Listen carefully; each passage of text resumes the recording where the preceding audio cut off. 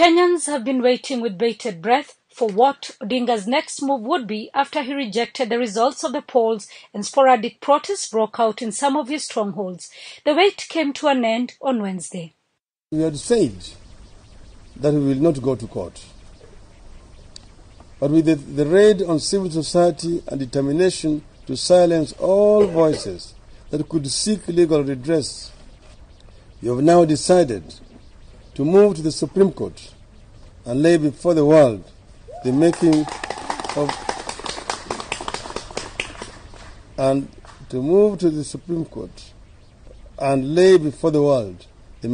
of a computer-generated leadership. Odinga, who has lost in 3 other elections, says the opposition coalition, NASA, has evidence to prove that the electronic systems were manipulated and that results were not accompanied by declaration forms.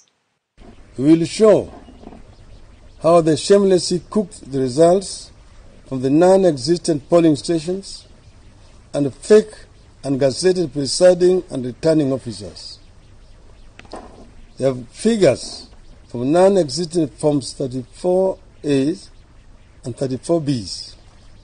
They scrambled to manufacture such forms, switched vote numbers, and how they openly swindled to reach predetermined consistent vote numbers.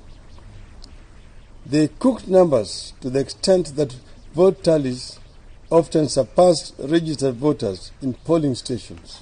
His announcement came moments after the European Union Elections Observer Mission to Kenya called on the Electoral Commission to publish all results forms. The Commission says it has provided NASA with all the declaration forms from the constituencies. It is yet to provide those from individual polling stations. Odinga has until Friday this week to file his petition. In 2013, he went to the Supreme Court to petition Kenyatta's win but lost. Kimani, SAbc News, Kenya.